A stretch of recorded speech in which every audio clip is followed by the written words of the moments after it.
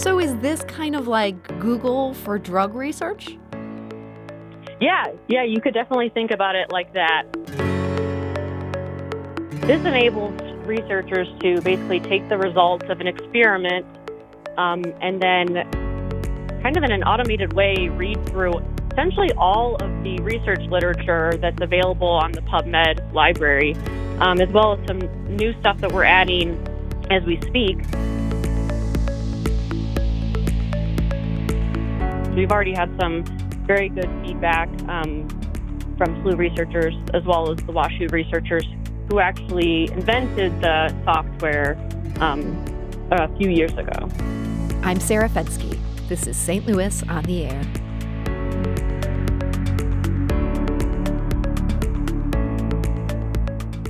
One of the most troubling mysteries of the ongoing coronavirus pandemic involves quote-unquote long haulers. These are people who fight off a COVID-19 infection. They no longer test positive for having the virus, but they continue to suffer a bewildering array of symptoms, often for months on end. Physicians have struggled to explain why or to know how to treat them. Now, a St. Louis biotech startup doesn't have the answers just yet, but it's working on them. And joining us today to share about those efforts and the company's overall mission is Allison Mayer. She's a computational biologist for Perchaya. Allison, welcome. Hi, Sarah. Thanks for having me. So Perchaya, this startup, is focused on scientific breakthroughs in the realm of drug discovery. How do you do that work? Yeah, so two of the biggest problems in drug discovery that we're trying to help with is that the drug discovery process is very long, very expensive, and oftentimes it's very difficult to get the right answer on the first shot. And then on the second hand, there's just such a sheer quantity of data out there that we saw this as an opportunity to develop some software tools that could help researchers identify new findings within their research data and then more directly use these patterns to take it to the drug discovery process. So these are findings that are already out there. You're just figuring out, okay, this could help with this problem? Yeah, so our software, it is built by incorporating many different knowledge sources, the first of which was by feeding in essentially all of the research literature that's available on the PubMed library, as well as some new stuff that we're adding as we speak. And then this enables researchers to basically take the results of an experiment and then kind of in an automated way read through everything, find these new connections that have maybe sort of been pointed out, but maybe connections that a human wouldn't immediately identify, and then pursue these in their research. So is this kind of like Google for drug research? Yeah, you could definitely think about it like that. And just since biology is it's such a different language, there's so much information, it kind of requires a whole different method to really identify the best topic to pursue within your results. Mm-hmm. I saw a quote you gave where you said, we could solve any problem out there if we could analyze the data properly. You really think that's true for just about any product? The answers are out there. We just need to find, that they're already written and might apply to the problem we're looking at? I think it's possible. There's definitely a lot of data out there. I mean, I remember when I was in graduate school, the amount of data that I just generated, and I remember thinking that I definitely missed some stuff if I had a better tool to really maximize what I was getting out of my data, or piece it together with someone else's data who maybe had the other half of the problem. We could find out a whole bunch of information that we currently don't know. So give me an example of this. What's something that Perchaya researched, and were you able to come up with the solution there within the data that you were searching? Yeah, so this is actually now published now. This is from a WashU lab. But one of the things that our software does really well is not only identifying these new connections and new results within your experiment, but also comparing things. So one of the big challenges in drug discovery is, as many people probably know, you don't start out doing work in humans.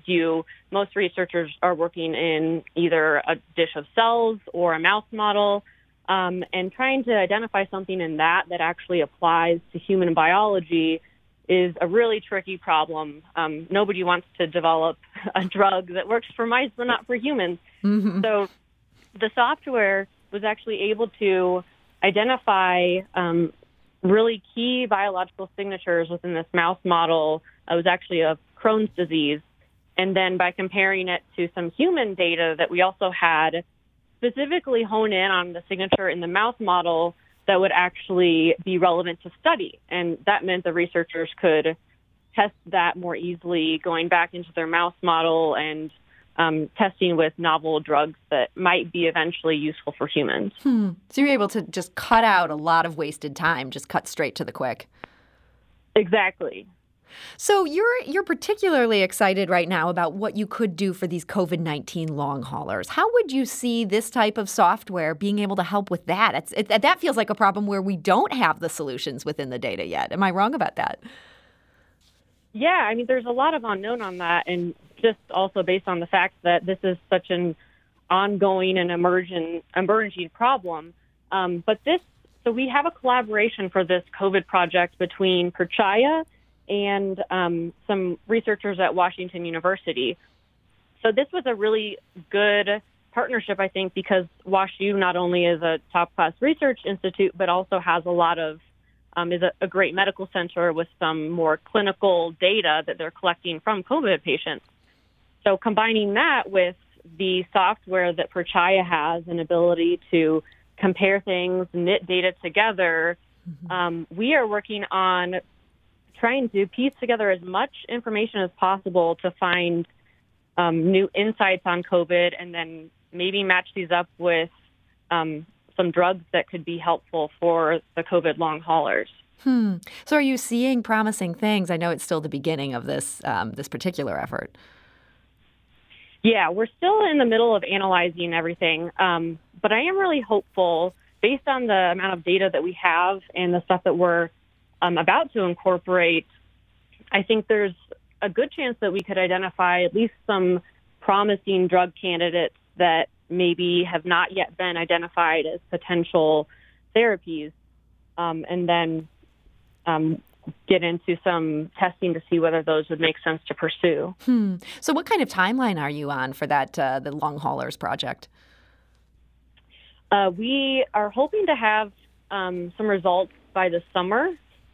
Still in the middle of analyzing, so hope maybe we'll be surprised, or maybe we'll take it into a different direction that might take a bit longer. But I think by the summer we'll have an idea of whether we have some targets to pursue. Well, it's great to see people paying attention to that. I know that's such a troubling problem, and the people who suffer from it, they feel like nobody's doing anything about it. You're saying, hey, we're going to put this computational genius to bear on this. We're going to find something here. Yeah, definitely. So that's in association with Washington University. I understand you guys also have a partnership going forward with St. Louis University. You announced last week that you're going to train scholars there to use your software in their own research. How do you see them applying this? Would it be different than maybe a professional would be doing? Yeah, I think our software is it's very flexible. We think of this as, we call it an augmented intelligence software. So it does a lot of things to make the research process faster for the scientists, but it could be used in a lot of different ways, including sort of like for this COVID project where we're trying to knit together tons of different data sets, or it could be even used on just one simple experiment trying to find the best results. So I think it will be definitely useful for SLU researchers. We've already had some very good feedback from SLU researchers, as well as the WashU researchers who have already been using the software, and already some publications from the WashU side. So I'd expect lots of great findings from SLU as well. So for the business model of Perchaya, are you selling the software, or you're selling the insights that you're able to put together from using it? Yeah, so our software is available for use. That can be purchased as a a software by a company or an academic group, but we are also using it as internally for our own R&D projects and for collaborations with other researchers. So in that respect, we are doing some of the work ourselves and kind of providing the insights as well. So you've made me curious about this company, Prachaya. How many of you are there at this point?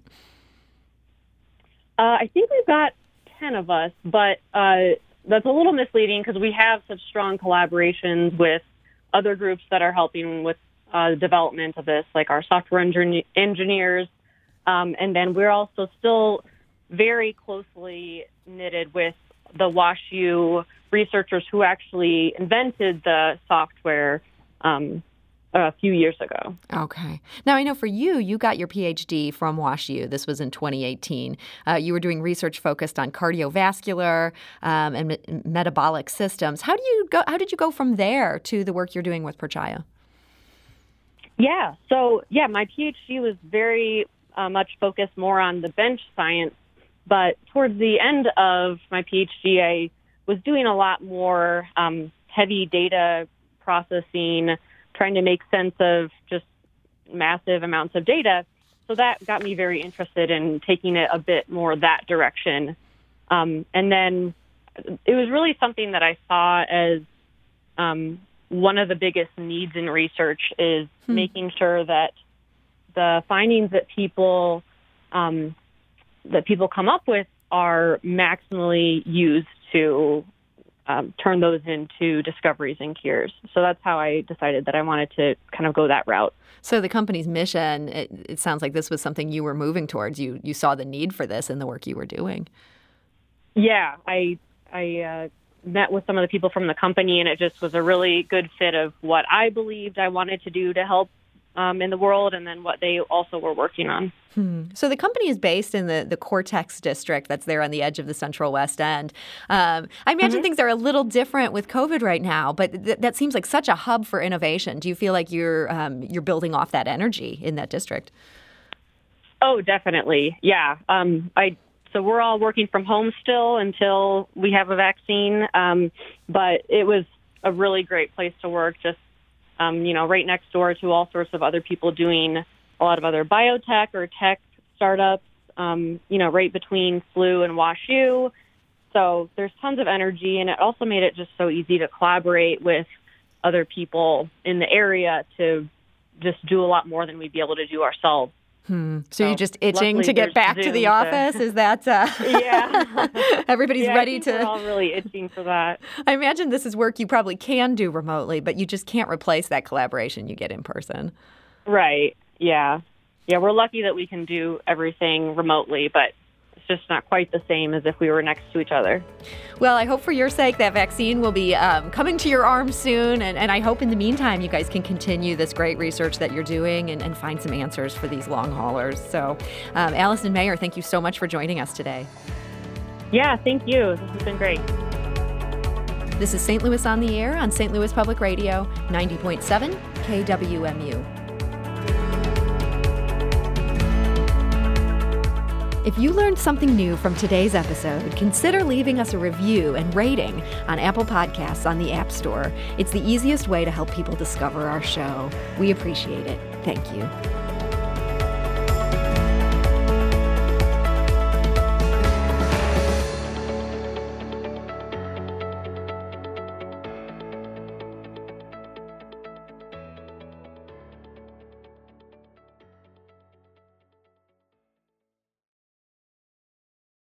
Support comes from the Missouri Forest Products Association, committed to conservation and careful management of the state's forests to make them more resilient and better habitats for wildlife. ChooseWood.com.